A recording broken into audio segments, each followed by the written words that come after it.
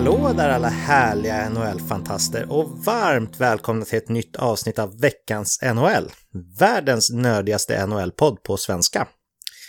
Den du hör just nu är jag, Patrik Andersson, som sitter hemma på Kålungsvägen i Knivsta och jag har som vanligt bullat upp med rejält av textilier och kuddar och annat här för att kunna erbjuda er ett så pass trevligt ljud som möjligt. Och idag är vi igen full manstyrka. Och det betyder att vi delvis har med oss David Kvicklund från Karlstad. Hallå där David! Tjenare Patrik! Hur mår du och hur har din vecka varit?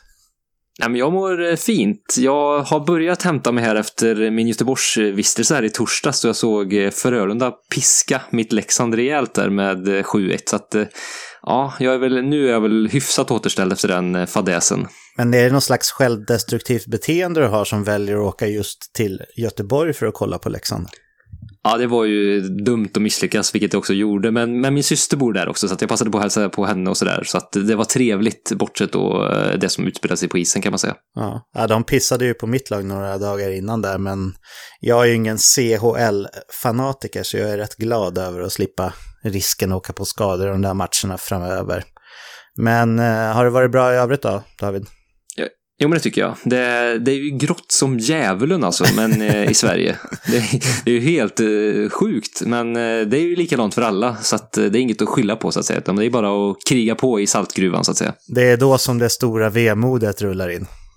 Verkligen, det är nu man lyssnar på Kent på repeat och melankolin tar över. Ja, härligt. Tillbaka från en Irlandstripp har vi också Olof Sylvén. Hallå där Olof. Hallå. Jag hoppas att du mår bra Olof och jag gissar på att du också har något trevligt från din resa som du vill dela med dig av. Ja, absolut. Och jag vill också säga till dig David där att vi hade faktiskt sol under hela helgen, förra helgen i Irland här. Det kan man ju inte riktigt tro. Man tänker Irland i november, då ska det ju vara regn och grått och så vidare. Men nej, vi drog ett vinstkort där och hade en jättefin helg med sol faktiskt. Ja, grattis. Härligt. Fantastiskt. Ja, vad annars har hänt i veckan? Jag har haft en nära Radulov-upplevelse, kanske vi får kalla det. Som ni vet så spelar jag ju hockey här en gång i veckan och jag var med i en sargduell här mot en kille som är lite duktigare än mig och han gjorde bort mig kan man säga vid sargen. Men sen kom en tredje spelare in i leken och vispade upp klubban i ansiktet här och det var nära att jag fick räkna tänderna på isen, men jag klarade mig tack och lov. Ja, skönt. Ja, men Radulov är ganska söt ändå. Ja, kanske. Eller så inte. Men nu i alla fall skriver jag fast ett galler på hjälmen här. Så jag tänker jag måste skydda min vackra nuna här framöver. Då blir det Junis-sylle då. Ja, men precis. Ja. Hur har din vecka varit, Patrik? Har du haft någon nära upplevelse? Snuvigt har det varit. Men det är ingenting som sänker mig utan jag har haft en bra vecka. Det har varit produktivt och det har... Faktiskt så är det ju så att det ser ut som att jag har goda möjligheter här att vinna min matchup i våran fantasyliga. Och det är ganska överraskande eftersom att jag möter våran gode vän Leo Plöens lag Cosmonauts här. Och ni vet ju att det är det enda obesegrade laget efter 6 veckor. Så på så sätt så har min vecka varit riktigt bra här. Trots att jag har fått klara mig utan både Rantanen och Zibanejad för 4:e eller 5:e veckan i rad här. Ja, men det blir ju en rejäl skalp. Däremot så är det väl inte riktigt klart än. Han kan väl fortfarande vinna, eller? Absolut. Jag tror jag leder med runt 20 poäng eller någonting sånt inför sista natten här. Men jag har fler spelare som spelar så det ser ändå positivt ut. Och skulle han snuva mig så säger jag grattis. För det vet ju redan du, Leo, när du hör det här hur det gick. Hade du någonting som du hade snappat upp där i Irland, Olof? Du brukar ju vara bra på att snappa upp såna här detaljer när du är ute och reser. Alltså, ja, lite grann så, fast ändå inte. Jag vet inte om ni kommer ihåg, jag tror det var i samband med något hockey-VM för väldigt många år sedan så jag tror Svenska Spel hade någon reklam där de påstod att ishockeyn uppfanns i England. Ja, det har man ju hört talas om. Ja, och jag har också hört... rykten om att vikingarna på Island spelade något form av spel som liksom påminner om hockey. Så att jag begav mig till Vikingamuseet och tänkte att jag skulle försöka nysta i det där lite grann, om jag skulle kunna hitta någon röd tråd som skulle kunna föra hockeyns liksom rötter till Irland eller så. Men det var lite svårt att hitta faktiskt. De har ju någon form av sport som heter hurlington som påminner om ishockey, och vikingarna har ju varit på Irland också.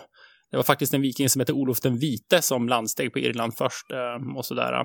Sen finns det också skriftligt bevarade liksom tecken på att ishockeyn där vikingar spelades på Island, där man hade någon form av klubba och någon form av boll på is, och där man också hade någon form av kapten och utvisningsbås fanns också. Men jag har inte riktigt fått ihop det här liksom England, Irland, hockeyns födelse, vikingar och så vidare. Men jag vet inte, jag kanske får tillfälle att återkomma i den här historieforskningen. Ja, men vi lämnar det lite öppet där, så får väl britterna kanske behålla lite av äran tills vi har kunnat bevisa motsatsen i alla fall. Låter det som en plan, eller? Ja, men det låter jättebra. Då gör vi så här, då slutar vi snickesnacka grabbar och öppnar upp hockeygodispåsen för veckan.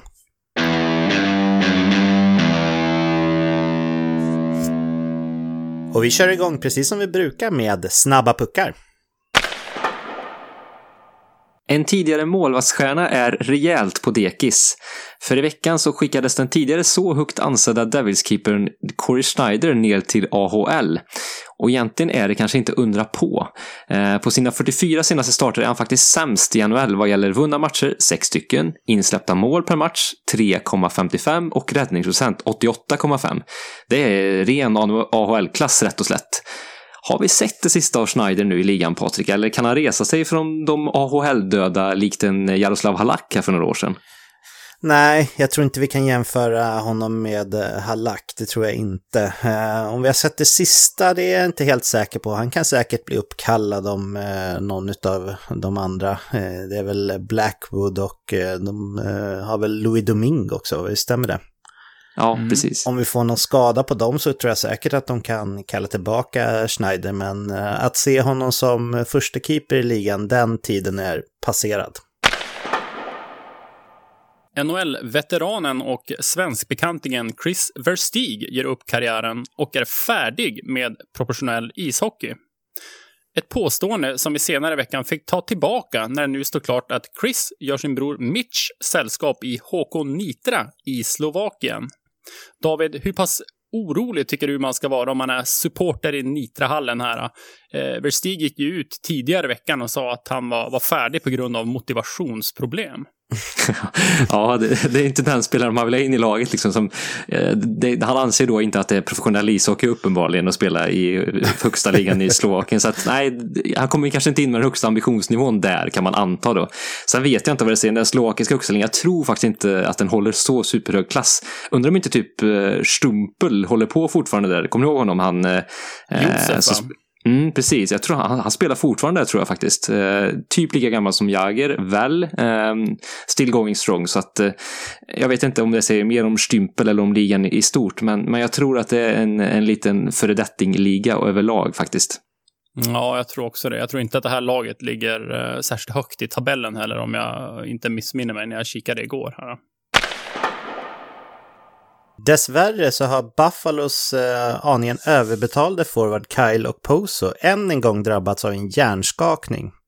Det börjar bli ett gäng nu för honom, vilket såklart är oroande både för hans fortsatta karriär men också faktiskt, som man har hört andra historier om, livet efter hockeyn.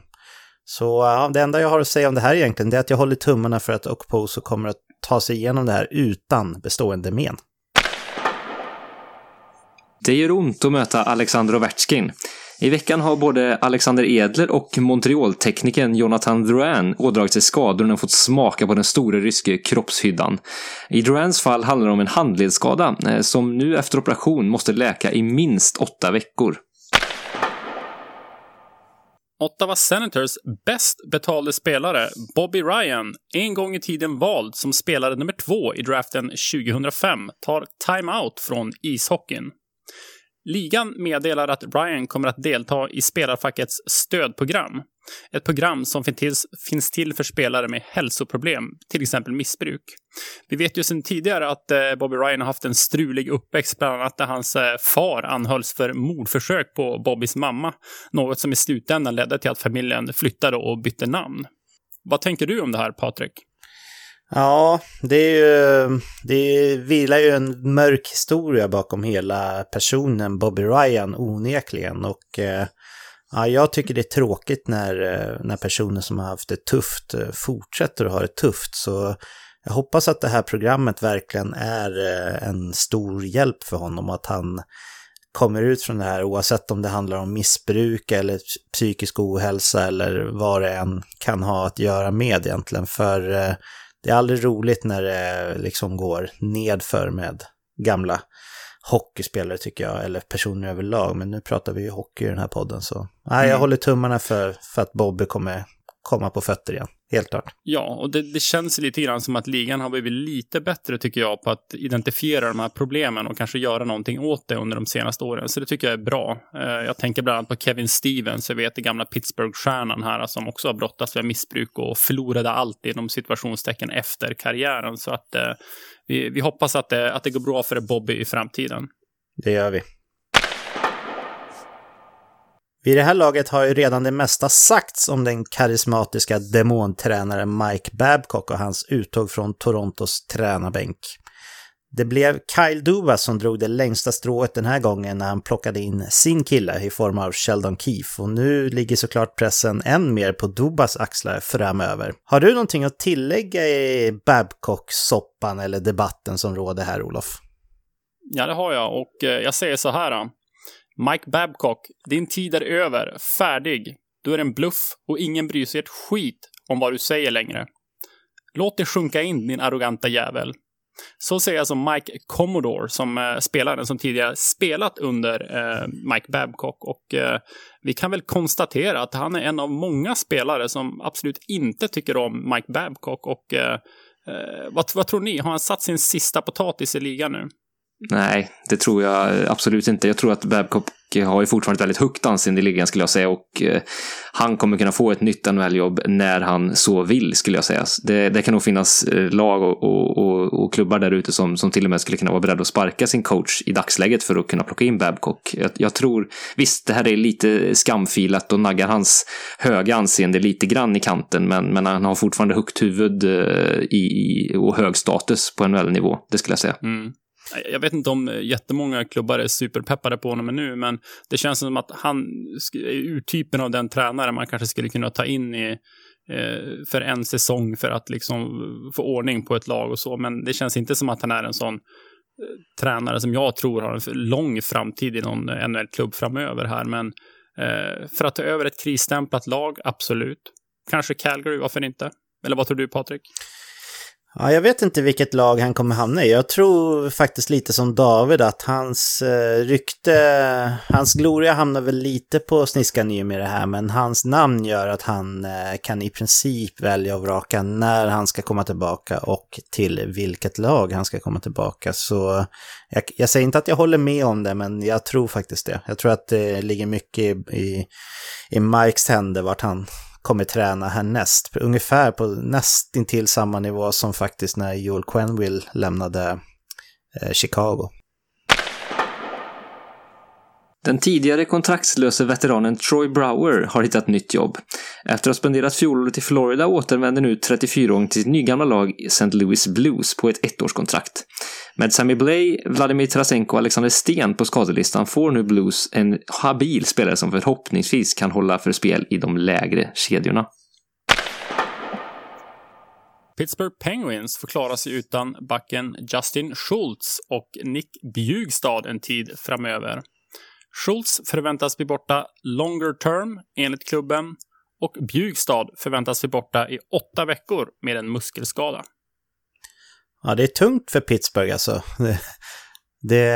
Olof, du var ju inte speciellt hög på de här inför säsongen, det minns ju, och med tanke på alla skador de har haft nu så borde de ju verkligen vara ett sänke, men på något sätt så lyckas de ändå vinna vissa hockeymatcher, och vi har varit inne på det innan, men jag är väldigt imponerad över deras förmåga faktiskt. Ja, verkligen.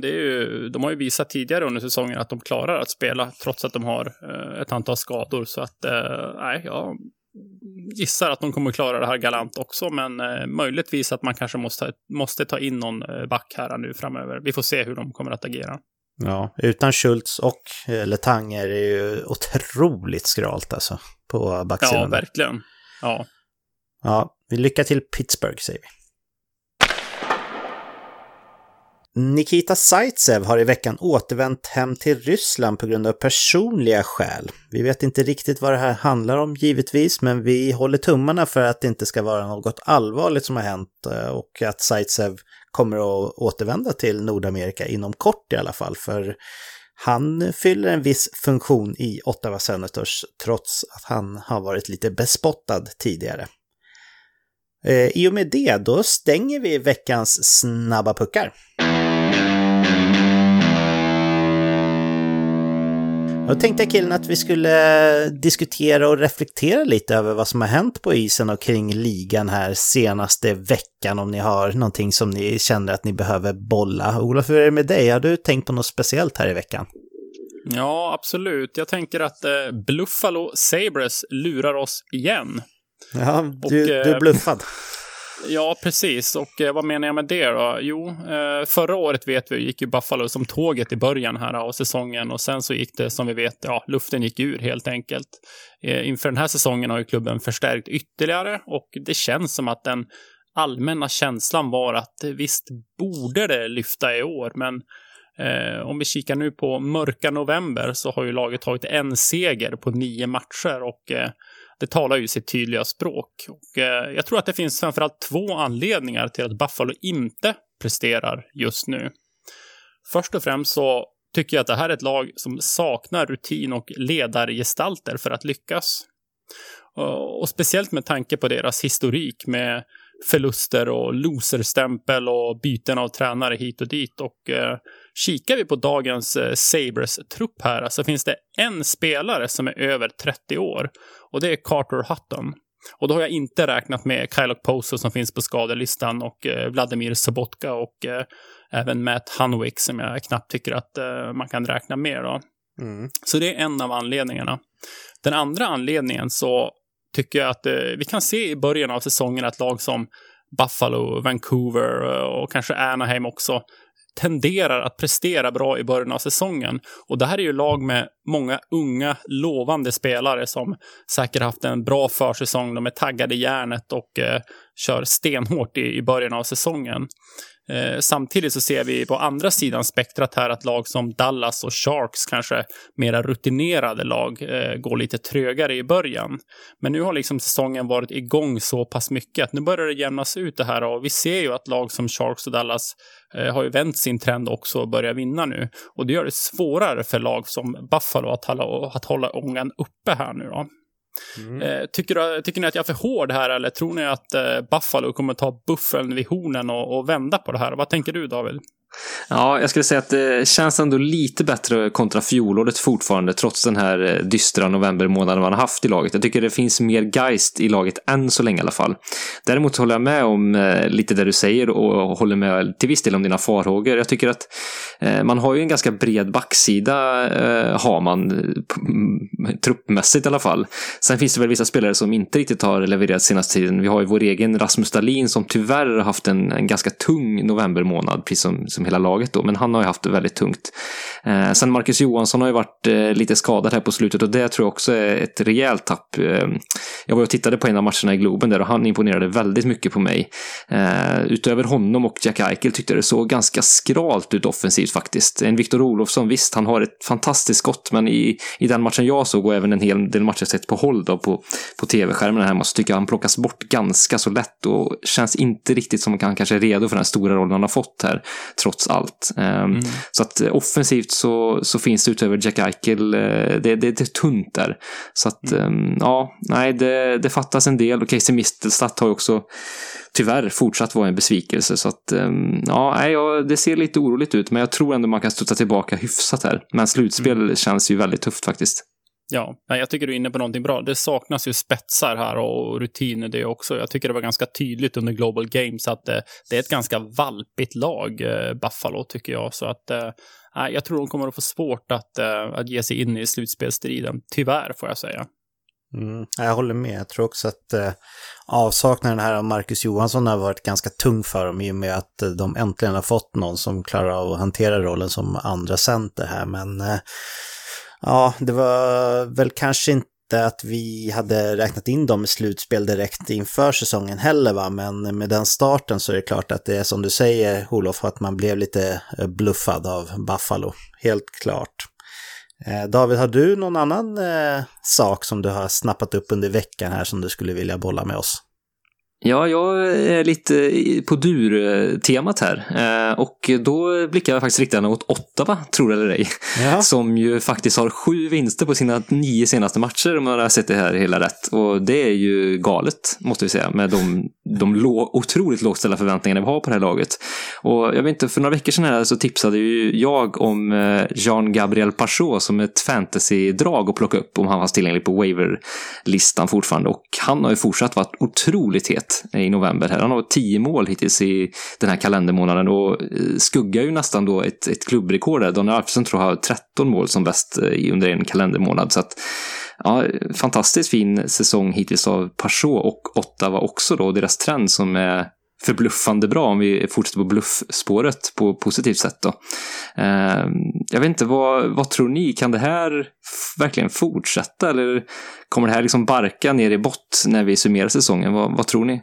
Nej, det kommer inte fortsätta, men jag tror att det är väldigt roligt för de trogna supportrar som de har kvar på matcherna att det faktiskt går bra här under en period. Det kan de nog rida lite grann på, men det är absolut inget lag som kommer att vara med och slåss om en slutspelsplats, och jag är nog snarare inne på att de kommer att falla ner och vara ett av de 2-3 sämsta lagen i ligan. Men jag tycker det här är kul. Jag menar, bara kolla på spelaren som du nämnde där, Pachot, så har väl han under den här perioden som du sa i november ligger han på en skottprocent på över 30, och det är ju inte hållbart såklart. Han är ju inte världens bästa skytt genom alla tider, så ja, men det är kul när de kan komma in och liksom ha en sån här period för att pigga upp det lite i en annars rätt så dyster situation som de har i den föreningen. Man har ju inte hört mycket om eller av ägare Melnyk här på ett tag, och det är ju någonting som de verkligen kan glädjas över, tror jag i alla fall. Eller vad säger du, Olof?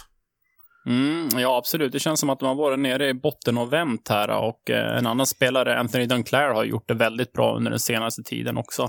Det ska bli intressant att se hur Ottawa agerar här nu inför trade deadline. Se att laget inte tar sig till slutspel. Det känns som att de har ju värvat in ett par spelare som man potentiellt sett skulle kunna göra sig av med inför trade deadline. Det ska bli intressant att se om man vill behålla några av de här spelarna ändå då, eller om man fortfarande anser att man befinner sig i den här rebuilden och att man gör av sig med de här spelarna. Så det ska bli intressant att följa, och jättekul som sagt tycker jag att Ottawa går bra här nu. Det hade känts tråkigt och förväntat att de skulle vara ett bottenlag, så att heja Senators, säger jag.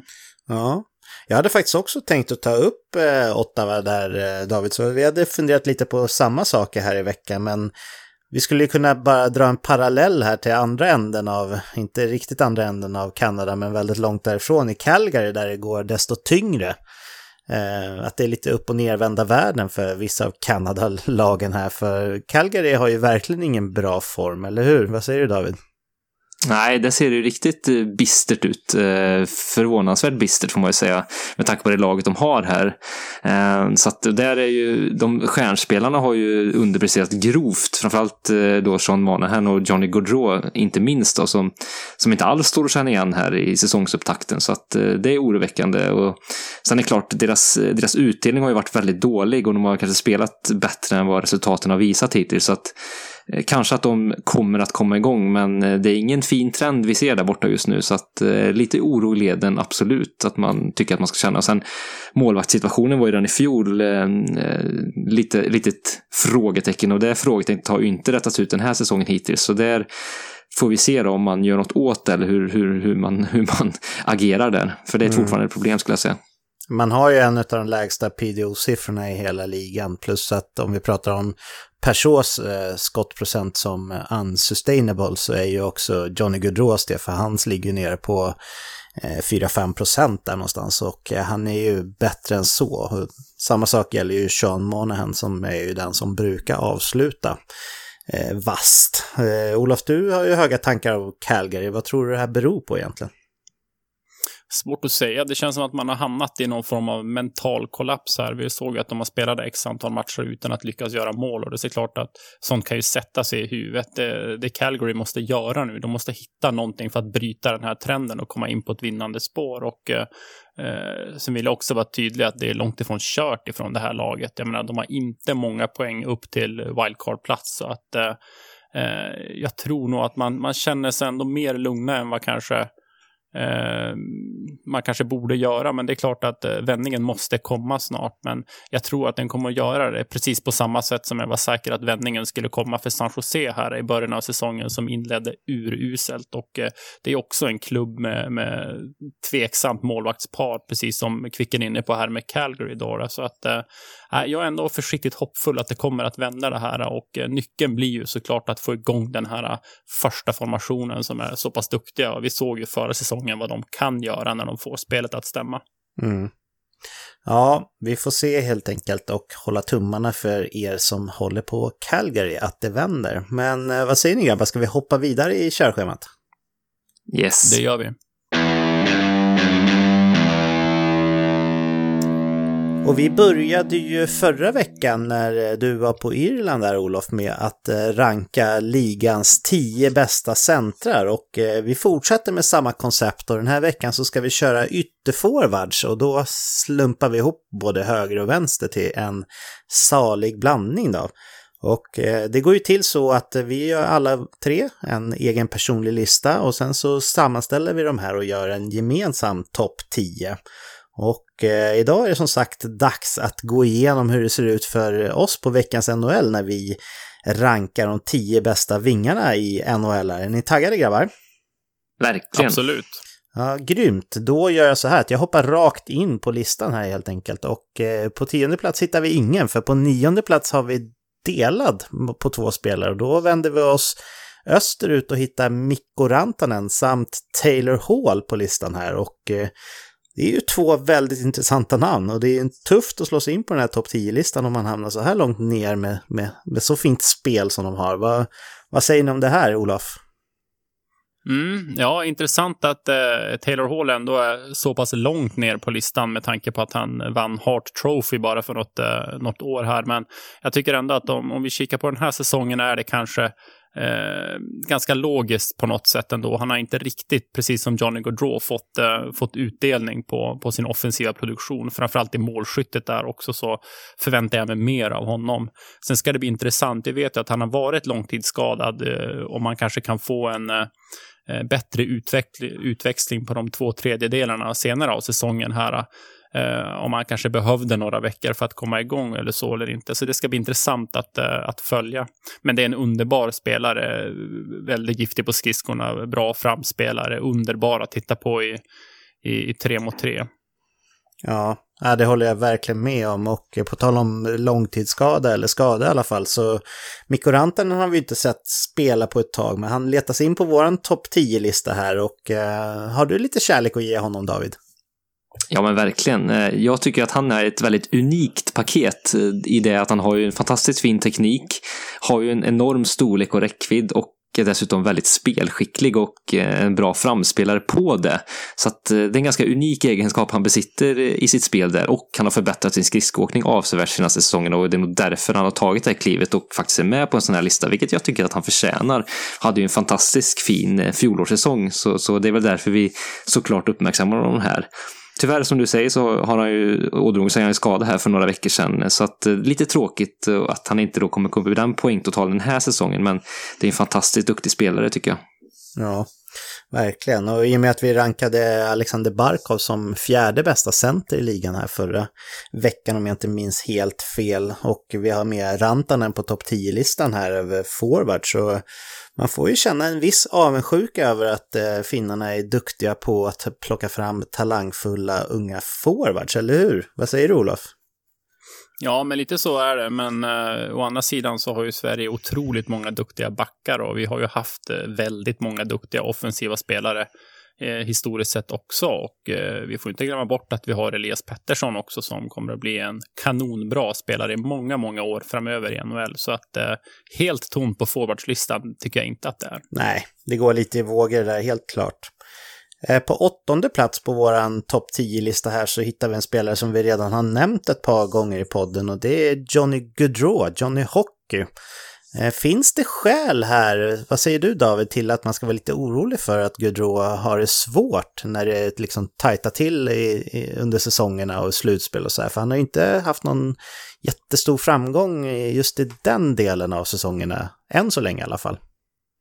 Nej, visst fog finns det för den kritiken, tycker jag faktiskt. Han har även varit och spelat ett par VM-turneringar och det har faktiskt varit lite samma tendenser där, att i de avgörande matcherna har han faktiskt varit en skugga av sig själv. Så det är lite oroväckande att se att den trenden faktiskt har kommit igen flera gånger under hans karriär. Så att, ja, jag skulle faktiskt vara lite oroad över det. Han inledde ju förra säsongen enormt bra. Sen så droppade han ganska rejält i sin produktion sista halvan av den säsongen, och även den här säsongen har inletts ganska så svagt, så att han har ju, formen är ju inte den bästa hos Johnny Gaudreau just nu, men han är ju en gudabenådad spelare. Det tycker jag, speciellt då i grundseriespel normalt sett så producerar han ju ofta med stor ackuratess och med stor finess. Han är ju en enorm finessspelare och har ju en sjukt vass skridskåkning såklart med den utveckling han har där, så att väldigt sevärd, men visst finns det oro, ser jag även jag, i hans sätt att faktiskt vara lite av ett spöke i de avgörande matcherna. Det är jag lite orolig för också faktiskt. Mm.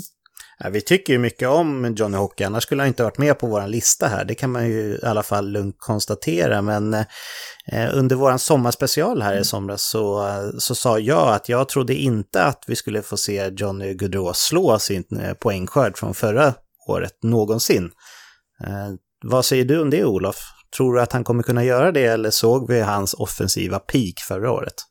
Jag tror definitivt att han kommer att kunna göra det. Inte i år, han har startat alldeles för dåligt i år, men Gaudreau är fortfarande ung och jag tror att det här offensiva utvecklingen vi har sett i NHL, den kommer att fortsätta också. Det kommer premiera duktiga offensiva spelare och han har många offensiva säsonger framför sig, så att jag tror definitivt att han kommer att göra det framöver. Mm.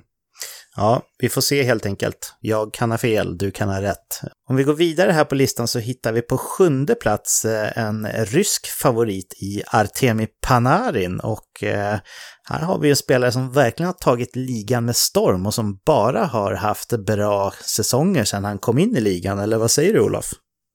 Ja, absolut. Och det som är lite kul med Panarin tycker jag att det spelar ju ingen roll vilken klubb han kommer till. Han levererar ändå direkt. Och om vi jämför med vissa spelare, till exempel Erik Karlsson hade ju lite problem i början innan han fann sig till rätta, men Panarin är en sån spelare som att oavsett vart han kommer så levererar han direkt, och det tycker jag är värt att uppmärksamma. Och som vi vet så har han ju otroligt fin skridskåkning, jättefina offensiva instinkter och en näsa för målet, och precis som Brad Marchand lite av en late bloomer som inte blev draftad 2010 då när han hade kunnat bli draftad. Så det är en annan kul grej med Artemi Panarin då. Mm. Vad säger du, David? Han har ju verkligen varit en av de mest offensivt skickliga spelarna i ligan sedan han kom in, eller hur? Ja, verkligen. Han har ju tagit steg för steg sedan dess också, tycker jag, och får ju numera sina spelare runt omkring sig se väldigt bra ut. Nu när vi spelar in där spelar han ju mycket Ryan Strome. Han har gjort en hel del sedan Mika Zibanejad blev skadad, och han har ju fått Ryan Strome att se ut som typ en legitim första center i ligan, och det är ju bara det en prestation i sig. Så att han lyfter också sina kedjekamrater på ett väldigt fint sätt, och den delen av hans spel såg jag inte riktigt här för några år sedan. Jag tyckte mer han var en gubben i lådan som dök upp när målchanserna dök upp. Men nu känns det som att han tar lite mer ansvar över hela banan, även om såklart han har sina största förtjänster i offensiven. Men ja, väldigt fin spelare och väldigt kul att titta på också. Bra flow också på håret just nu. Ja, den är fin faktiskt. Men ja, jag gillar det du nämner här om att han är bra på att lyfta sina kedjekamrater.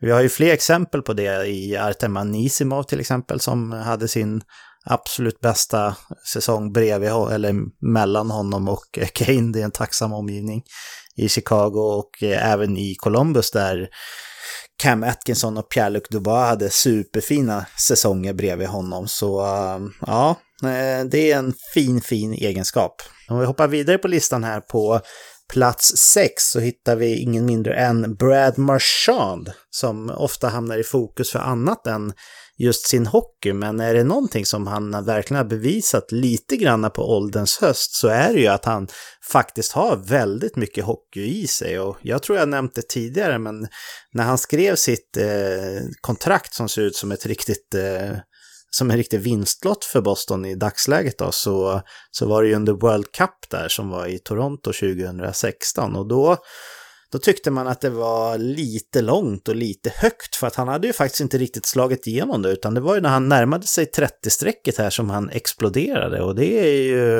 är lite smått unikt faktiskt. Vad tror du det här kan bero på, David? Har du tänkt någonting på det? Ja, det känns som att Brad Marchand är en spelare som aldrig ger sig, och då menar jag aldrig ger sig även ute i gymmet och off-ice. Det känns som att han är en spelare som är otroligt dedikerad till ishockeyn och vill bli bättre hela tiden, och han är en otrolig vinnarskalle, det går ju inte att ta miste på. Sen ibland så går det överstyr och dess bättre var det ett tag sedan i alla fall vi såg de stora överfallen och de stora övergreppen på isen, tack och lov. Men han är en enorm vinnare och vill hela tiden utveckla sitt hockeyspel, så där tror jag vi har en stor orsak till att han har fått den här utvecklingen på sin karriär. Sen dessutom spelar han ju en enormt produktiv kedja som har en sån otrolig kemi, och det bidrar ju såklart till att hans offensiva produktion har skjutit höjden här också. Så den kombinationen tror jag är väl orsakerna till att det har gått så pass bra de senaste säsongerna, skulle jag säga. Mm. Har du någonting att tillägga på det, Olof? Nej, jag håller med. Alltså, han är en riktig late bloomer och en fantasy-favorit också på grund av att han levererar i så pass många kategorier. Och han har ökat sin poängproduktion 3 år i rad trots hans ålder då, inom situationstecken. Och det är imponerande. Ja, det är, så att, det är det verkligen. Det är som vi sa, det är väldigt ovanligt att forwards börjar få sin offensiva peak runt 30 och uppåt liksom. Otroligt ovanligt. Så han är ju ingen vanlig spelare heller, Brad. Det är han ju inte. Nej, men han är också en spelare som märks väldigt mycket på isen, tycker jag. Och liksom, han har ju också den här näsan för målet och liksom hålla sig framme i farliga lägen. Så att det är kul att se att det finns spelare som kan få en peak under sin senare del av karriären också. Han har en ganska stor näsa också, så det förstår att han kan lukta sig till de där chanserna bättre än många andra.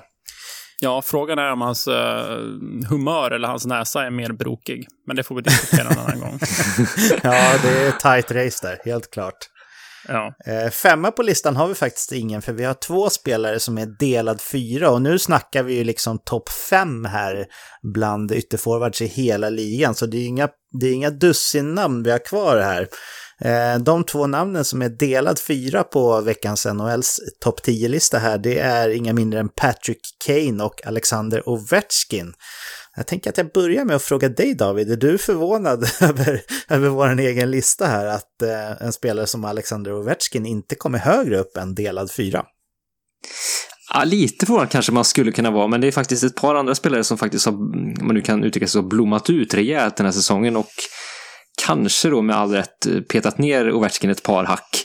Samtidigt, vi pratar om en spelare som gjorde plus 50 mål för 8:e säsongen i sin karriär under fjolårssäsongen här, och det är ju bara att applådera för den bedriften. Alexander Ovechkin hör ju fortfarande hemma bland de allra bästa yttrarna i ligan, det råder inget snack om det. Sen som sagt så att hans produktion kommer ju inte stegra härifrån och framåt, det har ju väldigt svårt att tro. Men han har ju en bibehållen produktivitet den här säsongen också, det är ju enormt imponerande bara det. Om vi kommer att se plus 50 mål den här säsongen, kanske lite tveksamt, men höga 40 mål, det kommer vi få se den här säsongen också från Ovechkin, och det är ju enormt imponerande såklart. Ja, det är inte många spelare i ligan som ligger på de nivåerna, så det är... Ja, nu tar vi ut kanske hans steg lite i förskott, men det är otroligt imponerande om man kan vara där uppe fortfarande. Han är väl 85, va? Är han inte det? Ja, precis. Och det är, om vi pratar om alltså, spelare som levererar högt upp i karriären åldersmässigt, så är Ovechkin definitivt där uppe. Och att han har varit så pass skadefri under sin karriär, det är ju väldigt förvånande med tanke på den speltid han har. Vi pratade ju i inledningen här avsnittet om de tacklingarna som han har ju renderat skador hos ett par andra spelare bara den här veckan, och han spelar fortfarande väldigt fysiskt trots sin ålder, och att han har fått vara så skadefri det är förvånansvärt faktiskt. Ja, men han har ju också en enormt präktig fysik och liksom en närvaro och pondus på isen. Jag vet inte om du kommer ihåg när vi såg ju Rangers mot Capitals live ett par år sedan här, och det märks ju att motståndarna håller sig borta när han kommer in i zonen, och jag tror det har att göra med just den här fysiken och pondusen, så att det är ingen spelare man ger sig på obestraffat, inte det är det. Nej.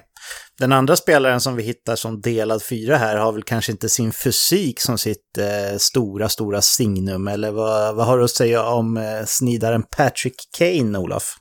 Nej, men det är ju en spelare som har många verktyg i verktygslådan då. Han har skott, fantastisk blick för spelet, playmaker, riktig poängspruta, snittar över 1 poäng per match här. Det har ingen av de spelarna vi gått igenom tidigare förutom just då Ovechkin då gjort om vi kikar på statistiken som vi pratade om tidigare idag, och han kommer ju sannolikt att spränga 1000 poängs gränsen i år också, och jag tror han ligger strax över inne på topp 100 över NHLs bästa poängmakare i historien nu, och en liten kul detalj om Patrick Kane också, att Kanes gamla favoritspelare Pat LaFontaine ligger ju på 1013 poäng nu då.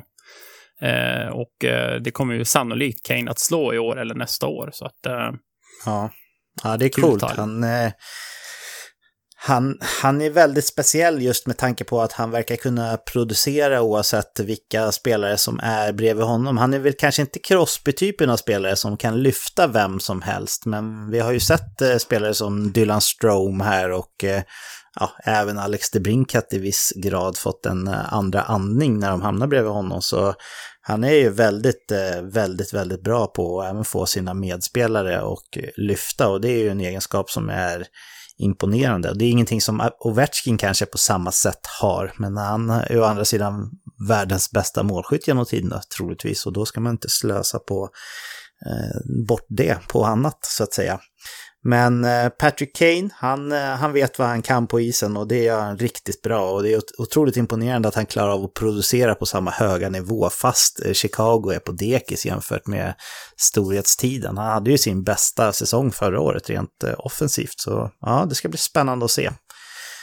Vi har bara kvar pallplatserna här, killar, och det är ju helt okej namn vi har kvar. Om vi hoppar in på bronsplats här, alltså 3 på vår lista, så hittar vi någon som är otroligt formstark just nu och som även pangade in 50 mål förra säsongen faktiskt, så det kanske är tufft att hålla honom så pass långt ner ändå som 3, men vi hittar i alla fall Leon Draisaitl där, och David, du brukar ju gilla att prata om våran tyske vän, så det får du göra igen.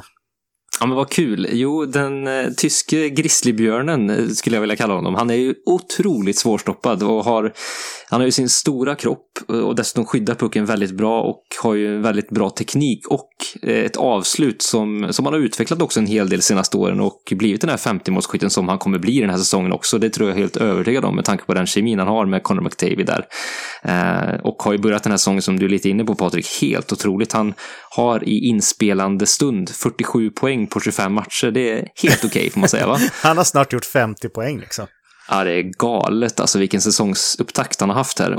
Men det är klart, jag är förvånad över det, att det har gått så otroligt bra den här säsongen hittills. Men han visade ju redan i fjol att han hade liksom tagit ett steg till i sin utveckling. Så att han har fortsatt helt klart på det spåret här. Och när vi pratade lite tidigare om spelare som är dedikerade och vill bli bättre i Brad Marchands fall, och här har vi en spelare till som verkligen brinner för ishockeyn och sin egen utveckling och tar den på största allvar. Jag såg något klipp där Erik Granqvist delade det på Twitter, tror jag, när han hade varit i Viasats studio där och visat sin avslutsteknik och hur han liksom reflekterade över vad målvakterna gjorde, och han sen liksom styrde dem till att göra det han ville på något vis. Det känns som att han ägde målvakterna och hade en tanke om hur han skulle avsluta i så pass många olika lägen, och en målskytt som verkligen tänker ishockey på det sättet blir otroligt effektiv, och det har vi Leon Draisaitl i ett nötskal, skulle jag säga. Ja, verkligen. Vad säger du, Olof? Ja, men han är ju Tysklands bästa spelare genom tiderna, och han har ju lite tjeckiskt blod i sig också. Jag tror hans far är från Tjeckien faktiskt, men ja, jag kikade lite grann på hans statistik tidigare här, och att ni ska få en fråga av mig, tänkte jag. När han spelade U16 i Mannheimer här, alltså spelade han 29 matcher, apropå hans poängproduktion då. Hur många poäng tror ni han gjorde på de 29 matcherna? Jag säger 85. David? Jag säger 112.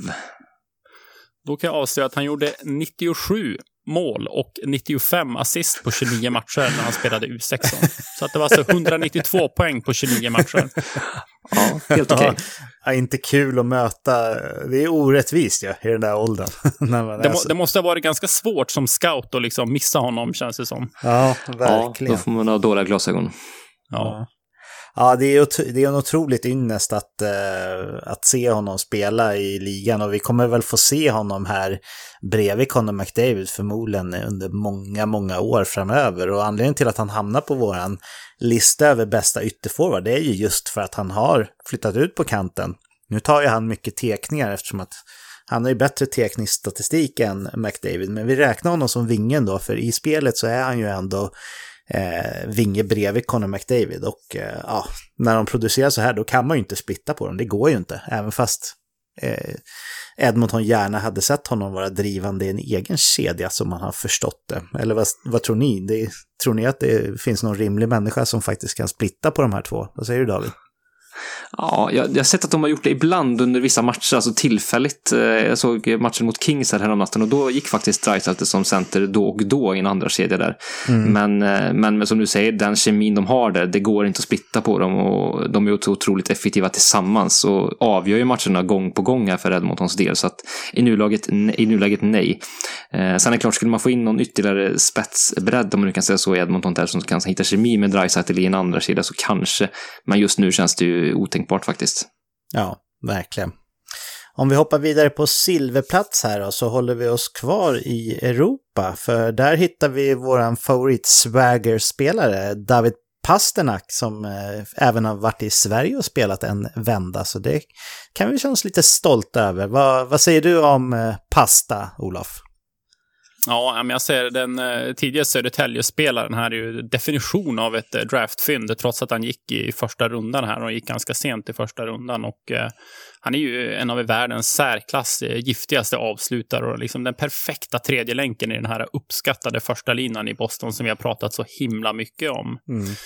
I år kommer ju inte så oväntat det här riktiga genombrottet. Det blev ju lite on hold förra året på grund av den här skadan som man ådrog sig, och lite kul detalj med just Pasternak är att han är ju den yngste spelaren i NHLs historia att göra 6 poäng i en enda slutspelsmatch då, vilket han gjorde när han var 21 år gammal.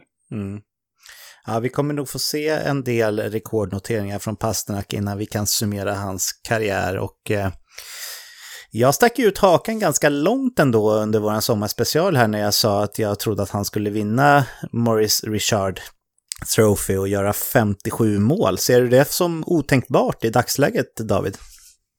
Nej, du hade kanske en spaning på G där. Det lät väldigt mycket, tyckte jag, när du sträckte ut hakan så pass långt där. Men 50 plus mål känns ju absolut inom räckhåll med den här säsongstarten. Han har gjort 20 nu på 23 matcher, så att han har ju en ganska bra pace mot det målet där. Så 57, ja, det är inte omöjligt skulle jag säga. Även om det fortfarande känns väldigt högt, men absolut inte omöjligt om man fortsätter så här, såklart.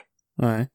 Ja, det vore ju coolt. Sen är det inte säkert, som det känns nu, är det inte säkert att 57 mål räcker för att vinna Maurice Richard med Edmonton-spelarnas framfart här. Men gör han ändå det, så ja, då är han ju... Ja, vi har ju rankat honom 2 här på vår lista, men han är ju en av NHLs absolut bästa spelare, och ja... Det var några som hade lite synpunkter på att vi hade Patrice Bergeron lite långt ner på våran centerranking här, främst till förmån för Auston Matthews förra veckan, men jag sticker ändå ut hakan och säger lite att David Pasternak är den bästa spelaren i den här toppkedjan som Boston har. Olof, vad säger du då? Oj, det är en jätteknivig jämförelse att göra tycker jag. Bergeron är ju liksom en fantastisk tvåvägsspelare. Han är ju äldre också och Marchand är ju en annan typ av spelare. Det är klart att om jag som GM skulle få välja en av de här spelarna så hade jag ju tveklöst valt Pasternak på grund av åldern där. Men är han bäst? Ja, just nu så tycker jag att han är bäst. Absolut, med tanke på hur het han är. Det tycker jag faktiskt. Ja, det är väldigt spännande att se honom och jag gillar att du utnämnde honom till swagger-spelare nummer 1 redan förra säsongen där, David. Där var du rätt på det. Snyggt. Om vi hoppar vidare till 1 på listan här så finns det ju ingen som är intresserad av NHL som kommer bli överraskad nu när de inte har hört det här namnet innan, men vi har rankat Nikita Kucherov som 1 och kollar man på inledningen av den här säsongen så finns det väl ett par ytterforwards som har varit vassare än honom, inte minst Draisaitl och Pasternak då kanske. Men vi rankar fortfarande Kucherov 1 och då gissar jag att vi tror att han kommer att vända på det här och ha en otroligt fin avslutning på den här säsongen. Vad tror du om det, Olof? Ja, jag tycker det är intressant. Det är liksom nästan lite grann som förra säsongen här. Vi tyckte att Kucherov hade en ganska seg säsongstart förra året och det tycker vi nu också. Trots det så ligger han ju över 1 poäng per match, men det är klart att i jämförelse med Draisaitl och McDavid och grabbarna så är det ju en dålig pace och det är ju absolut en lägre pace än vad han hade förra året. Sen ska vi också, om vi jämför just de här spelarna med Kucherov har vi ju spelat vissa matcher runt 15 minuter och det är ju mycket mindre än vad Draisaitl spelar och Cooper visar ju här nu, coach Cooper i Tampa, att han har elaborerat lite grann med femmorna och han har spelat liksom spelarna lite jämnare. Mycket tror jag på grund av att han vill spara laget lite grann inför slutspel. Men då måste man också ta sig till slutspel och där ligger inte Tampa nu. Så att jag tror att vi kan få se Kucherov få spela lite mera framöver här och lite mera från de ledande spelarna. Men jag tror det kan bli svårt att ta det här poängrekordet om man inte får spela väldigt mycket mer och om spelet kanske är lite mindre offensivt också om vi jämför med hur Tampa spelar jämfört med förra året då, så att men en klassspelare rakt igenom, det tycker jag att den är.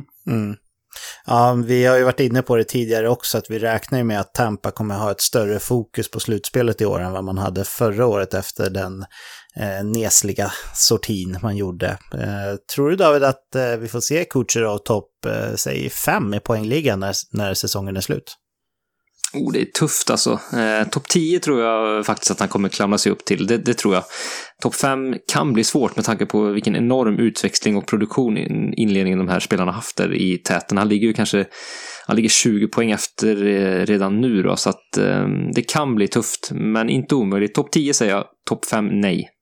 Om vi säger så här, tror du att han kommer att göra fler eller färre poäng än Draisaitl från dagens datum till säsongen är slut? Han kommer göra kanske 5-10 mer kanske, skulle jag säga. Ja. Och då kommer han ju bara hamna 10-15 poäng efter Draisaitl i slutändan då. Så då får vi nog se honom högt upp. Vad tänkte du på, Olof? Nej, jag tror inte att han kommer göra mer poäng än Draisaitl från dagens datum med tanke på hur hårt Draisaitl matchar så att han spelar med McDavid, så det tror jag inte. Nej, men jag är lite nyfiken på att höra, hade båda ni Kucherov på, jag har inte sett eran lista då, hade ni båda ni Kucherov på första platsen eller hade ni någon annan? Nej, vi hade båda två Kucherov 1. Jag var ju lite sugen på att ha Pasternak eftersom att jag verkligen gillar honom, men det blev ändå Kucherov och David, du hade Draisaitl 2 och Olof, du hade Ovechkin 2. Så ja, det är fina namn vi har att göra med här, helt klart. Och om jag ska nämna några namn som inte fick plats på listan men som ändå fick nomineringar på våra privata eller egna topp 10-lista här, så är det Mitch Marner och Jonathan Huber då. Och David, det var du som hade med Marner och du, Olof, hade med Huber då. Så ni kan väl få ge dem lite kärlek också innan vi stänger det här segmentet. Vad har du att säga om Marner, David? väldigt spelskicklig och en framspelare av stora mått, och hade ju i fjol en enorm genombrottssäsong. Han gjorde ju plus 90 poäng och visade vilken spelare han kan vara i gott slag. Hittade ju väldigt fin kemi med John Tavares där också. Nu den här säsongen så har ju Maple Leafs gått dåligt, och det fick ju konsekvenser som vi alla vet. Och Marner har ju nu dessutom gått skadad senaste tiden här, så att lite ett bakslag där, men jag tror att han har mycket att erbjuda framöver såklart, och tycker faktiskt han kan vara värd en plats på den listan. Har vi sett vissa rankingar på i nordamerikanska sidan där, och där har han ju väldigt gott anseende, kanske lite väl högt kan jag tycka, men topp 10 tycker jag faktiskt han kan krångla sig upp till. Mm. Och Olof, vad har du för kärlek att ge Jonathan Huberdeau som knappt missade listan här? Ja, han har ju exploderat bredvid Alexander Barkov här, och jag ser att Jonathan Huberdeau är NHLs mest underskattade forward, och frågan är om det inte är lätt att bli underskattad när man spelar i Florida. Vi har ju sett Barkov tidigare säsonger varit lite underskattad, och jag blev ganska förvånad till exempel förra säsongen att han inte blev uttagen i All-Star-laget i förmånen för Jeff Skinner då. Skinner hade visserligen en jättebra säsong med över 40 mål och så vidare, men Huberdeau slog ju rekord med 62 assist förra året, alltså bäst i Panthers historia, och till och med ett bättre än Barkov som kanske är den stora framspelaren i den formationen. Han gjorde också 92 poäng förra året, vilket jag tror att han kan toppa i år faktiskt, och det är en jätteduktig spelare, bra size, fina händer, och han kan både passa och göra mål, så att jag vill definitivt ta in Huberdeau på topp 10-listan. Jag hade honom visserligen på 10:e platsen då, men det tycker jag att han är värd. Mm. Ja, det kan man inte säga någonting om. Det är tajt att få plats på listan, helt klart.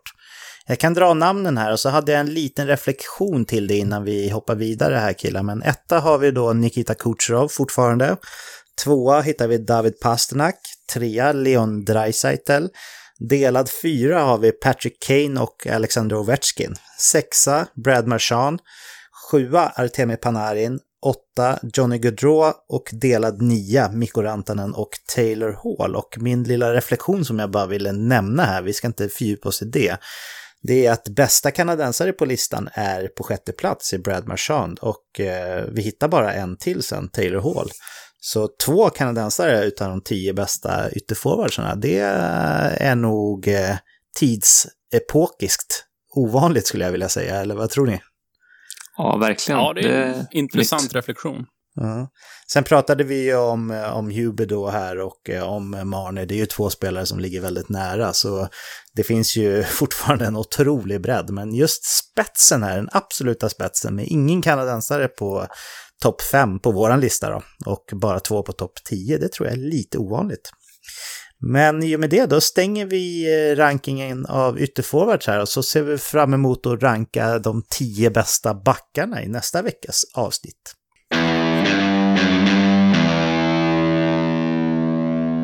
Och nu är det dags för den delen av podden som vi kallar för Fantasykollen här, och varje vecka så ägnar vi en stor del av podden faktiskt till en passion som vi delar, nämligen fantasyhockey.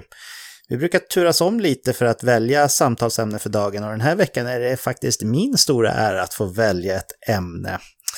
Jag tror att jag redan har varit inne på det här tidigare, men det finns en typ av spelare som jag alltid tycker är värdefulla att ha i mitt lag, och det är spelare som skjuter mycket. Min upplevelse är att de här spelarna är att de ofta blir inblandade i mål på ett eller annat sätt, och även om de inte själva gör ett mål så uppkommer det oftast nya situationer efter ett avlossat skott och sådär. Och dessutom så är ju själva kategorin i sig då, skott, något som nästintill alla fantasyligor har med i sitt format. Håller ni med mig, killar, om att spelare som skjuter mycket är extra intressanta ur ett fantasyperspektiv? Ja, absolut. Det skulle jag säga. En sån som Nathan McKinnon är ju en otrolig spelare, men har ju också sitt värde tack vare att han skjuter väldigt mycket. Överlägset mest bland centrarna, om jag inte såg det här fel. Och dessutom är han en otrolig spelare utöver det. Så att det är absolut en sak man tittar på, och jag tittar på mycket. Mm. Olof, brukar du hålla ett extra öga på skottkolumnen, eller är det en av flera kategorier för dig? Nej, men det gör jag absolut. Och jag menar, ju mer skott man skjuter, ju mer ökar man sannolikheten att göra mål. Så att det är en väldigt viktig kategori att hålla koll på. Sen finns det ju vissa spelare som skjuter mycket men som ändå inte levererar jättemycket. Typ Max Pacioretty har ju under många år skjutit väldigt mycket men har ju inte gjort jättemånga mål under de senaste säsongerna här. Så att allt som glimmar är inte guld.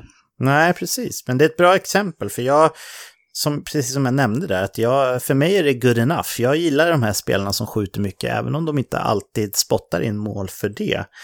Men idag så har jag faktiskt tagit fram 3 spelare som under en längre tid har varit att räkna med till 100% när det kommer till deras förmåga att avlossa skott på mål, men som i år har tappat en anmärkningsvärt stor del i den kategorin. Och för mig är det väldigt oroande när man ser ett sån här tydligt fall av att skott på mål minskar rejält. Och jag är nyfiken på att höra hur ni resonerar kring de här killarna. Och jag ser det som att jag har hittat 3 stycken riktigt bra sell-high-kandidater här på grund av att de har tappat så mycket. Och alla 3 har väldigt fina namn, så jag tror att man fortfarande kan få ett bra utbyte för de här, även om de inte har haft kanonstart på säsongen, någon av dem. Och det ska bli väldigt spännande att höra vad ni tycker då. Jag brukar ju vara lite mer easy going när det kommer till att släppa mina spelare ner, killar, så ni kommer förmodligen säga nej, håll kvar. Men är ni sugna på att höra vilka 3 namn jag har tagit fram här? Ja, skitkul. Det första namnet jag vill ta upp, det är faktiskt Viktor Arvidsson, och han har ju verkligen varit att räkna med på en bra bit över 3 skott per match år efter år här, vilket är bland topparna i hela ligan faktiskt. Förra säsongen så snittade han till exempel 3,36 skott per match, och i år efter cirka en fjärdedel av säsongen så är den siffran nere på en mer måttlig nivå i form av 2,29 skott per match. Det är ett tapp på hela 32% från förra året, och han har ju inte direkt sprutat in poäng heller, vilket jag då såklart misstänker hänger ihop med det här tappet av skott då. Tror ni att det här uppbrottet av Jofa-kedjan som kan ha ställt till det lite för Viktor, eller har han helt enkelt haft sin peak i karriären redan? Vad säger du om det, Olof? Ja, om vi tänker antal mål per match så tror jag nog att han har haft ett sånt snitt. Då hade jag nog den piken förra året, med tanke på att han hade enormt högt målsnitt då. Men jag tror ändå att det här är en spelare som kan fortsätta att göra en hel del mål. Men jag tycker ändå att du är inne på har en intressant poäng där. Undrar ändå om inte hans värde kan vara lite högre än man kanske kommer att leverera i år. Så att jag tycker att kan man få ett bra utbyte för Viktor Arvidsson så ska man definitivt lyssna. Skulle du släppa honom för Max Pacioretty till exempel? Oj, nej det gör jag inte. Nu har jag lite dålig koll på hur mycket boxplay Arvidsson spelar i år, men det är någonting som jag skulle kika lite grann på. Men sen måste jag också villigt erkänna, mitt Skellefteå-hjärta gör att jag släpper inte Arvidsson för Pacioretty. Nej, jag förstår. Vad säger du, David, om Viktor Arvidsson och min teori om att man ska passa på att sälja på hans namn här nu medan man har chansen? Nashville som lag har haft en väldigt tung period de senaste veckorna, så att jag tror det har ju även missgynnat Arvidsson rejält här, skulle jag säga. De har haft en dålig form helt enkelt, så jag tror att Nashville som lag kommer faktiskt stegra här från nu och bli bättre, det tror jag faktiskt, och det kommer gynna Arvidsson också. Nu får vi se då, jag vet inte hur det gick med de här i natt när vi spelade in det. Han åkte på ett rent överfall faktiskt från St. Louis-backen Bortuzzo där, otroligt fult, lite sidospår, men det var ju fantastiskt fult. Så att vi får se hur han repar sig efter det till att börja med. Men annars så, jag tror ändå att han kommer bli bättre här. Så att jag skulle vara lite försiktig faktiskt med att släppa honom i det här läget. Jag tror att formen kommer stegra från han och Nashvilles sida här. Men tror du att han kommer börja skjuta mer även fast bara för att Nashville går bättre? Är det du menar? Ja, det tror jag faktiskt han kommer göra. Jag tror att Nashville kommer som lag bli bättre och därmed spendera mer tid i anfallszon, och det kommer ju såklart få den effekten att Arvidsson kommer komma till fler avslut. Det är lite så jag tänker där då. Jag misstänkte att ni skulle vara lite restriktiva här, trots att jag började med det minst prominenta namnet på min lista. Men om ni tror på mig så försök sälja honom för någonting. Och jag skulle absolut byta honom mot Pacioretty utan att blinka, om vi tar det som ett exempel. Det skulle jag se som en stil, om jag ska vara ärlig. Men vi hoppar vidare på nästa spelare då, som jag vill ta upp, så är det Torontos lagkapten John Tavares. Och förra året slog han ju ett praktfullt personligt målrekord när han pangade in 47 fullträffar. Och då sköt han i snitt 3,49 skott per match. Vilket vi har lärt oss nu är en riktigt, riktigt fin siffra då. I år ser det ju lite annorlunda ut och det kommer nog inte som en överraskning nu eftersom att jag har tagit upp hans namn. Men hittills så har Tavares snittat, precis som Arvidsson faktiskt, 2,29 skott per match. Och det är ett tapp på hela 34% och det skulle verkligen oroa mig som Tavares-ägare i fantasyn. Hur resonerar du kring orsaken till det här, David? Ja, dels har jag varit utan Mitch Marner nu senaste veckan och de hade, som vi var inne på tidigare, en väldigt fin kemi under fjolårssäsongen. Sen Toronto som lag har ju varit en riktig sorglig historia också, så att det har ju såklart avspeglat sig i Tavares spel. Nu de senaste matcherna här och har vi också sett SN coachbytet att Tavares istid har gått upp rejält. Han har ju aldrig varit över 20 minuter, men det har ju varit de här senaste matcherna, så att kanske att det kan vara en vändning på gång för hans egen del där också då. Men jag håller med dig där. Det är klart att det är oroväckande att han har tappat så pass mycket i skott. Volym, och det tror jag kan härröra lite, som sagt, det som Mitch Marner har borta senaste tiden och även att Toronto som lag har presterat dåligt då. John Tavares är ju ett namn som man faktiskt kan få ett väldigt bra utbyte för. Om du hade Tavares i ditt lag, David, skulle du fundera på tanken att byta bort honom i det här skedet efter det jag berättade om skotten, eller är det bara en del i den stora hela bilden som du skulle kunna se mellan fingrarna på? Jag hade Babcock varit kvar så hade jag varit väldigt intresserad av att trada Tavares faktiskt. Då hade jag sett det som ett fantastiskt bra alternativ med tanke på det höga ryktet han har. Nu skulle jag funderat lite och hållit på honom kanske några matcher eller någon vecka eller två eller så och se vart det här barkar nu när tränarbytet har kommit här. För som jag var inne på, hans istid har gått upp många minuter faktiskt här senaste matcherna efter tränarbytet här. Så att jag skulle se vart den trenden tar honom och Toronto här innan jag bytte bort honom faktiskt. Du, Olof, hur skulle du göra som Tavares-ägare? Nej, jag tycker Kvicken summerar det väldigt fint och vi vet ju också att Sheldon Keefe som tar över här nu efter Babcock, han är en väldigt offensivt inställd coach och kör mycket run and gun typ av hockey och för en offensiv spelare som Tavares så kommer det bara vara positivt, så att jag hade definitivt hållit kvar honom, men hade jag inte Tavares så hade jag nog försökt trada till med honom nu kanske. Ja, men då hör ni, då har man faktiskt chansen att sälja ganska högt på honom ändå, om man tänker på det Olof precis sa, att han skulle vara intresserad. Men precis som vanligt, ni får ta det jag säger med en nypa salt och det vi säger. Men jag hade kikat på det i alla fall, för historiskt sett så är det en väldigt, väldigt dålig trend när man börjar tappa en stor del av sina skott per match då. Så det hade oroat mig. Och jag har ett exempel kvar här då. Killar som jag ska bli väldigt, väldigt spänd på att höra hur ni resonerar kring honom.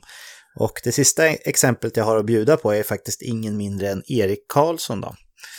Erik gjorde förvisso bara 3 mål förra säsongen, trots att han sköt mycket då, men ni vet hur min tanke kring det här med skott är ändå, att det är ändå ett väldigt stort varningstecken med minskad skottproduktion.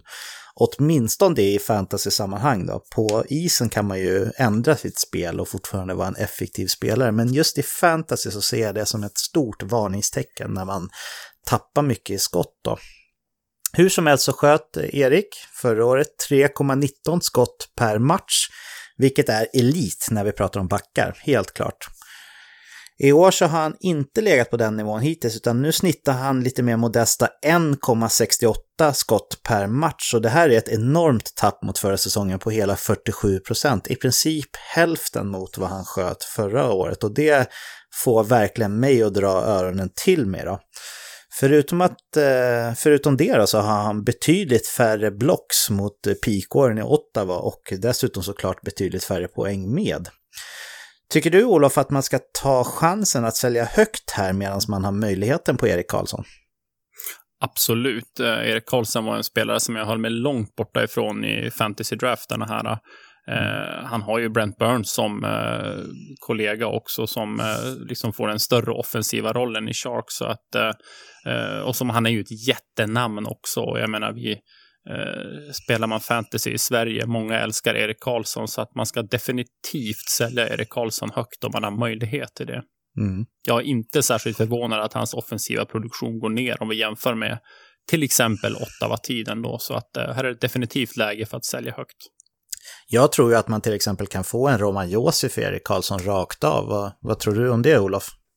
Ja, det hade jag accepterat utan att tveka. Vi vet ju också att Erik Karlsson är lite skadebenägen och det är viktigt. Det är något man verkligen ska ta i beaktande när det kommer till de här core-spelarna som man har. Jag tänker i alla fall så att de här viktigaste spelarna som jag har, det är spelare som jag inte vill ska vara skadebenägna, för att tappar man en sån typ av spelare, då förlorar man så oerhört mycket och man minskar chansen att kunna liksom vinna sin liga. Så att sälj Erik Karlsson medan ni kan, säger jag. Håller du med om det här, David, eller är du konservativ som vanligt? Usch, vad hemskt det låter att vara kallad konservativ. Ja, men det är väl då. Nej, men i det här fallet så håller jag helt med. Sälj Erik Karlsson när ni kan. Och det är väl ganska bra läge nu, för det känns som att San Jose har kommit igång lite grann ändå. Så att hans värde är ju inte bort. Hade man liksom försökt trada Erik Karlsson för några veckor sedan här, då hade det, tror jag, inte jätteutbudet kanske man kan få nu. Utan nu tror jag att folk och GMs där ute ändå har en förhoppning om att hans säsong kan vända, och den har gjort det lite grann. Men så att det är nog bra läge nu faktiskt att trada bort honom. Så att jag instämmer, mina herrar här. Tycker du att Roman Josi är ett passande namn att vända sig mot, eller hur tänker du där? Ja, varför inte? Roman Josi går emot en väldigt fin säsong, och även nu om han liksom hela Nashville har haft en liten slump här på slutet, så tror jag att de kommer studsa tillbaka här och göra det riktigt bra. Och Josi är också en spelare som dels spelar enormt mycket, det gör ju visserligen Erik Karlsson också, men dessutom producerar i andra kategorier i blockade skott och skjuter ju också en hel del, så att, och tacklas också skapligt, så att det är en bra fantasy-spelare i många aspekter också. I Yahoo, som vi använder oss av i vår plattform då från och med år, så var Erik Karlsson andra back i draftlistan om man kollar i snitt vart han gick någonstans i drafterna. Jag är nyfiken på att höra här, vad tror du om Eriks draftposition nästa år, David? Det finns ju en risk för att han halkar ner en bit bland backarna, eller vad tror du? Ja, det tror jag definitivt. Jag hade ganska höga tankar om Erik Karlsson inför den här säsongen. Jag tänkte de rapporterna som kom att men nu var han kvitt sina skador och sådär, och som vi vet ju alla hur det påverkar honom i slutändan för säsongen, att nu skulle han komma tillbaka i gott slag. Men det har vi inte riktigt fått se här hittills, ska vi säga, den här säsongen. Så att jag är lite besviken, kanske lite bränd på Erik Karlsson som en liksom topp 2, topp 3 produktiv back i ligan faktiskt då, till nästa säsong. Och det kommer påverka hans värde även i fantasy, definitivt. Så att han kommer ju droppa en del, och det kanske man kan göra ett fynd till nästa draft, vem vet? Vad tror du, Olof? Hur många backar tror du han kommer ha framför sig mellan tummen och pekfingret? Jag tror han kommer ha 5 backar framför sig nästa år. Ja, det såg man ju inte komma för ett par år sedan, men då hittade jag i alla fall ett namn som ni var överens med mig om var passande att sälja högt på hans namn nu då. Och Erik skjuter som sagt hälften i princip så mycket skott som han gjorde förra säsongen, och det var ju redan då en säsong som inte blev 100% lyckad för hans del. Men vi tackar för den här veckans fantasykollen då, och sen så ska det bli spännande att höra vad vi har att ta upp nästa vecka.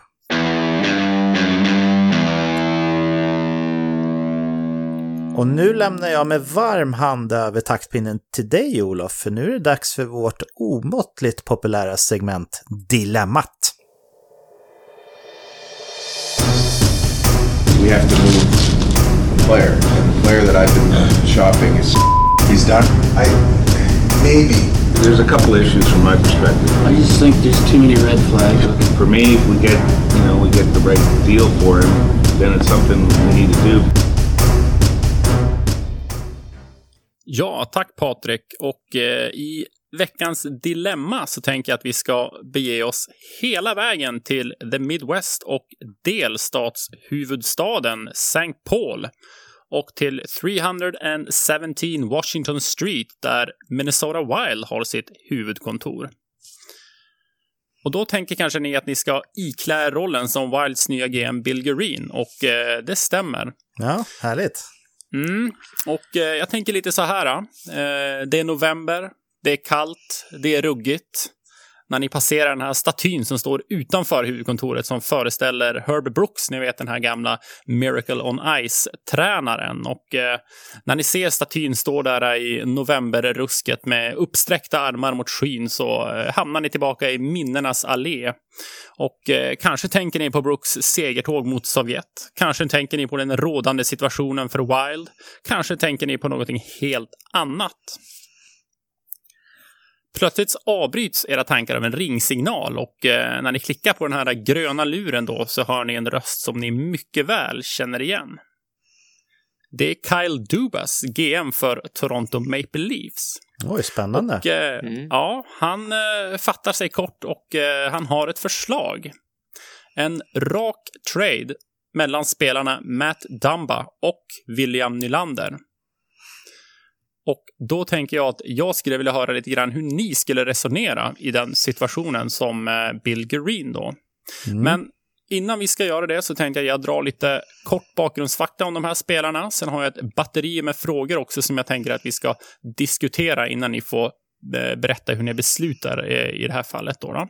Ja. Och om vi börjar med Matt Dumba då, så har han spelare som är 25 år. Han draftades som spelare nummer 7 i draften 2012. Och hans kontrakt gäller den här säsongen plus 3 säsonger till. Och han har en cap hit på exakt 6 miljoner och han har inga klausuler i sin kontrakt då. William Nylander då, å andra sidan, är lite yngre. Han är 23 år. Han är draftad som spelare nummer 8 i draften 2014. Och han har kontrakt den här säsongen plus 4 säsonger, alltså en säsong till. Men hans cap är lite dyrare och ligger på 6,9 miljoner då, drygt.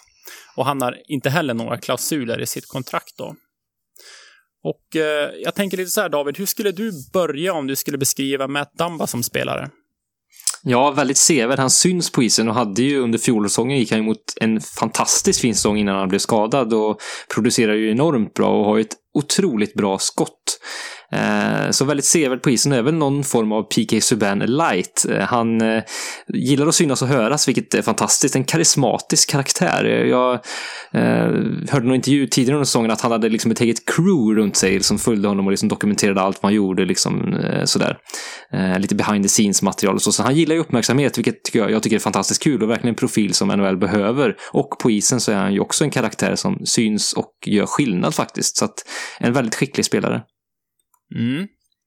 Patrik, hur skulle du å andra sidan beskriva William Nylander som spelare då?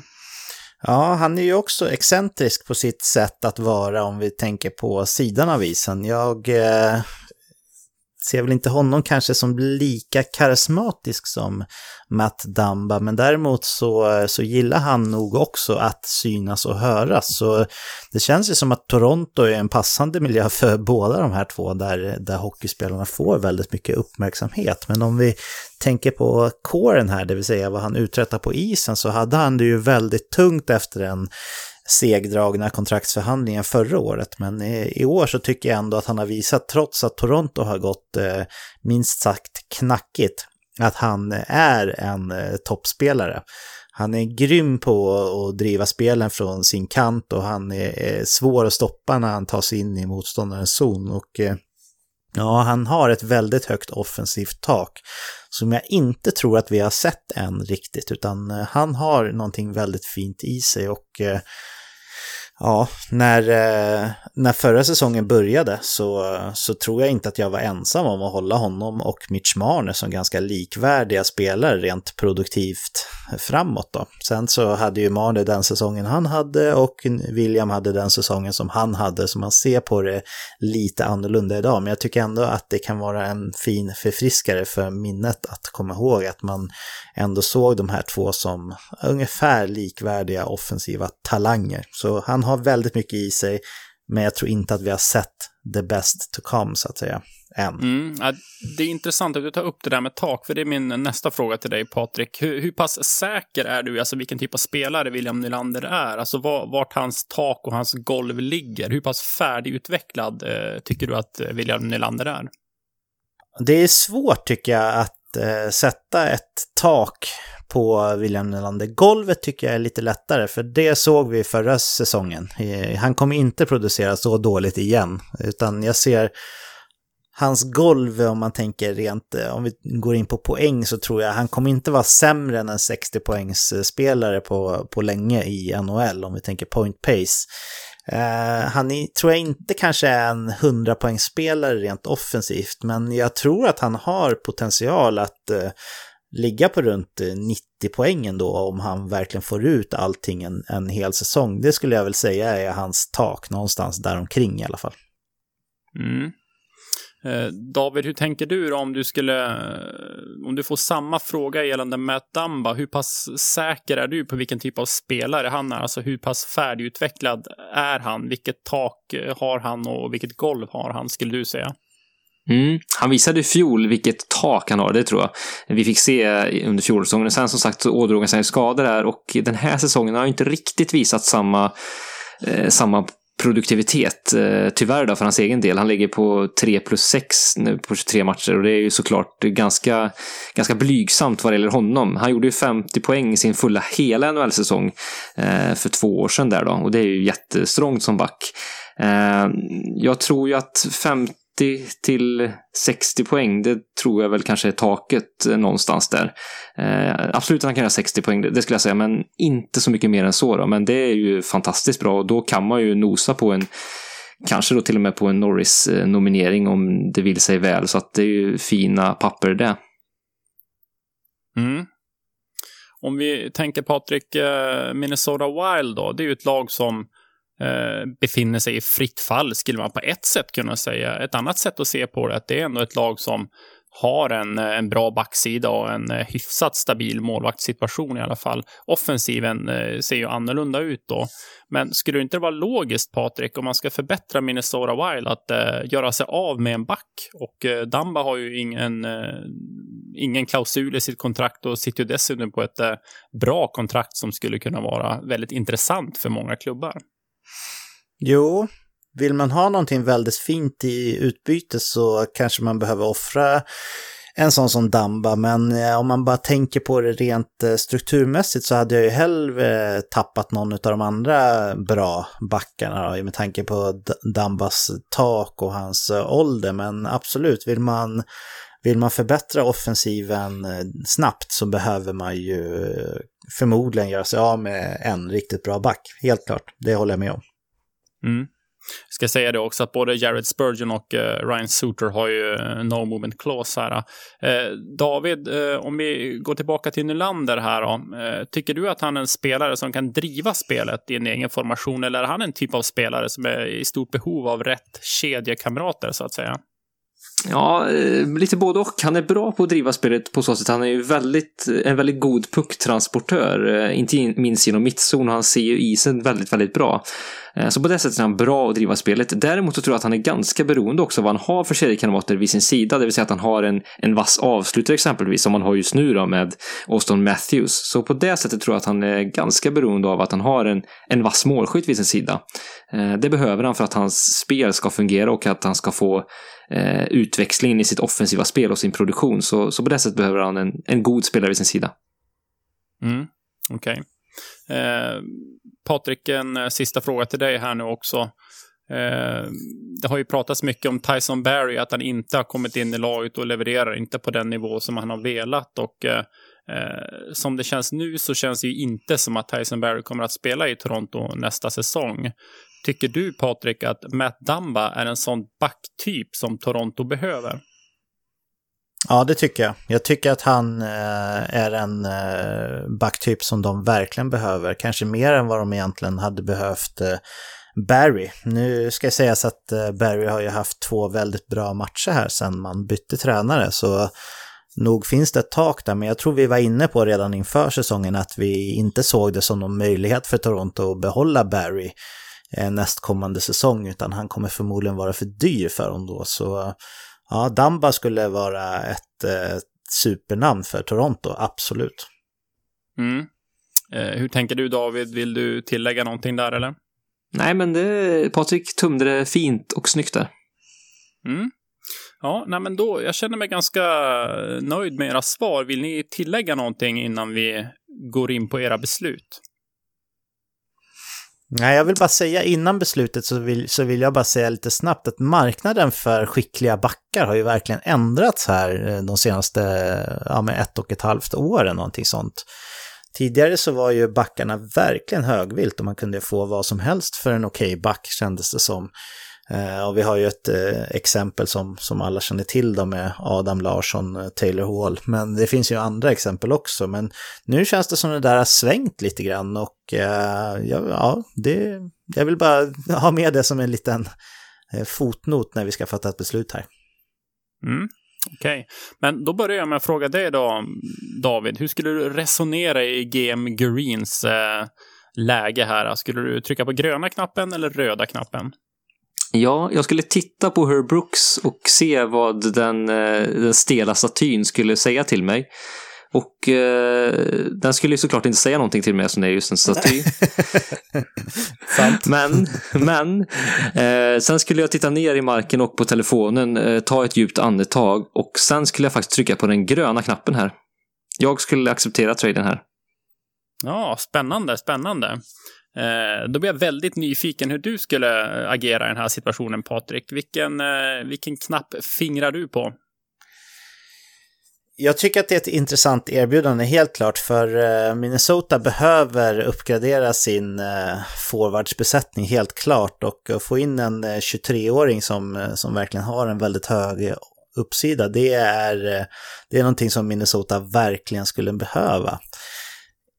William Nylander har ju spelat en del center tidigare i karriären, men han är ju inte någon riktig centertyp, utan jag hade tackat för erbjudandet, men jag hade tryckt på röda knappen ändå, just för att hoppas att om jag nu ändå ska bli av med Dumba så skulle jag vilja in en center som liksom kan driva en kedja fullt ut. Jag skulle kunna tänka mig en center med lite lägre offensiv uppsida till och med kanske än Nylander, men just för att centrar är lite mer eftertraktade. Men det hade inte känts helt bra, men jag hade ändå tackat för erbjudandet och sagt lycka till i fortsättningen till Kyle, men jag hade tryckt på röda knappen och hoppats på att jag kunde fått ett erbjudande eller erbjudit Dumba för en center. Så hade jag resonerat. Ja, intressant. Jag tycker att det är ett väldigt intressant erbjudande det här. Å ena sidan så tycker jag att Minnesota är inte i ett läge där man måste ha panik. Och någonstans så har jag bara en magkänsla att jag är lite säkrare på vilken typ av spelare Matt Dumba är än William Nylander. Och jag är lite osäker på om han skulle kunna liksom driva en kedja på det sättet i Minnesota här. Så att det talar lite emot. Å andra sidan så är han ung. Han sitter på ett ganska bra kontrakt får man ändå säga för en sån typ av spelare i den åldern, och det är ju tveklöst offensiv hjälp som Minnesota behöver, och så på det viset så tycker jag att det är ganska logiskt det här kontraktet, och man får ju också dessutom ett extra år om man jämför med då Matt Dumbas kontrakt. Men jag tycker det är knivigt, men jag är nog inne lite grann på ditt sätt att tänka där, Patrik. Jag hade nog faktiskt också tackat nej, men det hade varit svårt, och jag hade nog kanske väntat något år eller något sånt där och se om man skulle kunna få in någon annan spelare som jag är lite säker på. Men det är jäkligt knivigt alltså, det tycker jag. Jag kan, det jag ser också, om jag får argumentera lite. Det får du då. Ja. I Garins skor här, så ser jag ju också att Kirill Kaprizov, som man ju har i vardande i CSKA Moskva, haft ett gäng år, är ju på väg över av allt att döma här till Minnesota Wild till nästa säsong om allt klaffar. Och det skulle vara en jättefin lekkamrat, ser jag framför mig, till just William Nylander. Han är en avslutare, inte såklart i Matthews klass och kaliber, men skulle kunna funka i teorin väldigt fint tillsammans med William. Så där ser jag verkligen att de två tillsammans skulle kunna vara precis den injektion som Minnesota Wilds offensiv så väl behöver, för det är ju väldigt trött där annars.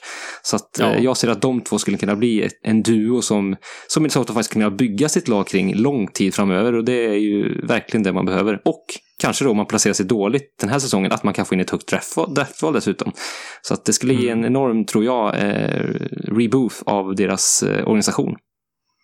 Ja, det är nästan så jag känner att jag vill ångra mig här nu när jag har dina argument, Pickan. Ja, det var fint det då. Ja, men det är tajt alltså. Det är ett tufft beslut. Det är ingen självklar röd knapp från min sida heller, men jag står ändå fast vid den. Ja.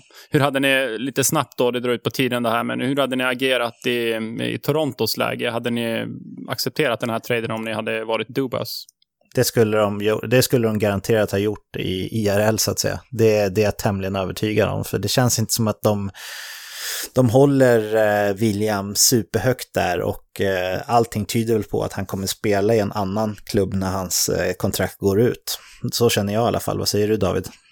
Jag håller med. Faktiskt, det här känns som en win-win tycker jag. Man får in precis det man behöver, en right-skjutande back som jag tycker också har ett bra tvåvägsspel som skulle kunna ersätta Tyson Barrie väldigt, väldigt fint här nästkommande säsonger och har ett bra kontrakt. Så att jag tycker det här är en jättebra fit för Toronto också. Men är det mer logiskt att göra den här traden, tycker nu, nästa sommar, eller rent ut sagt nu liksom under säsongen? Se att man skulle göra den här traden nu, då skulle man ju faktiskt kunna göra sig av med Tyson Barrie också, om man vill nu. Nu tror inte jag att Toronto är intresserad av det, men det är ändå en intressant tanke, tänker jag. Jag tror det känns kanske mer som en sommartrade, skulle jag säga. Ja, jag håller med där också faktiskt. Men nackdelen då är att man får ju ingenting för Barrie. Men det känns ändå som en sommarmove, tycker jag. Ja, hur pass sannolikt tror ni att det är att en sån här trade skulle kunna bli av? Jag tror ju ändå att Toronto är mest sugna på att få in en back om man nu ska trada bort William. Det tror jag faktiskt, absolut. David? Ja, jag håller helt med där. Som jag sa det här känns som en jättebra investering för deras del, det tycker jag faktiskt. Ja, men vad bra. Tack så mycket för ett intressant dilemma. Kul att vi fick 2 olika svar här nu också. Men med det så tror jag att vi avslutar veckans dilemma för den här gången.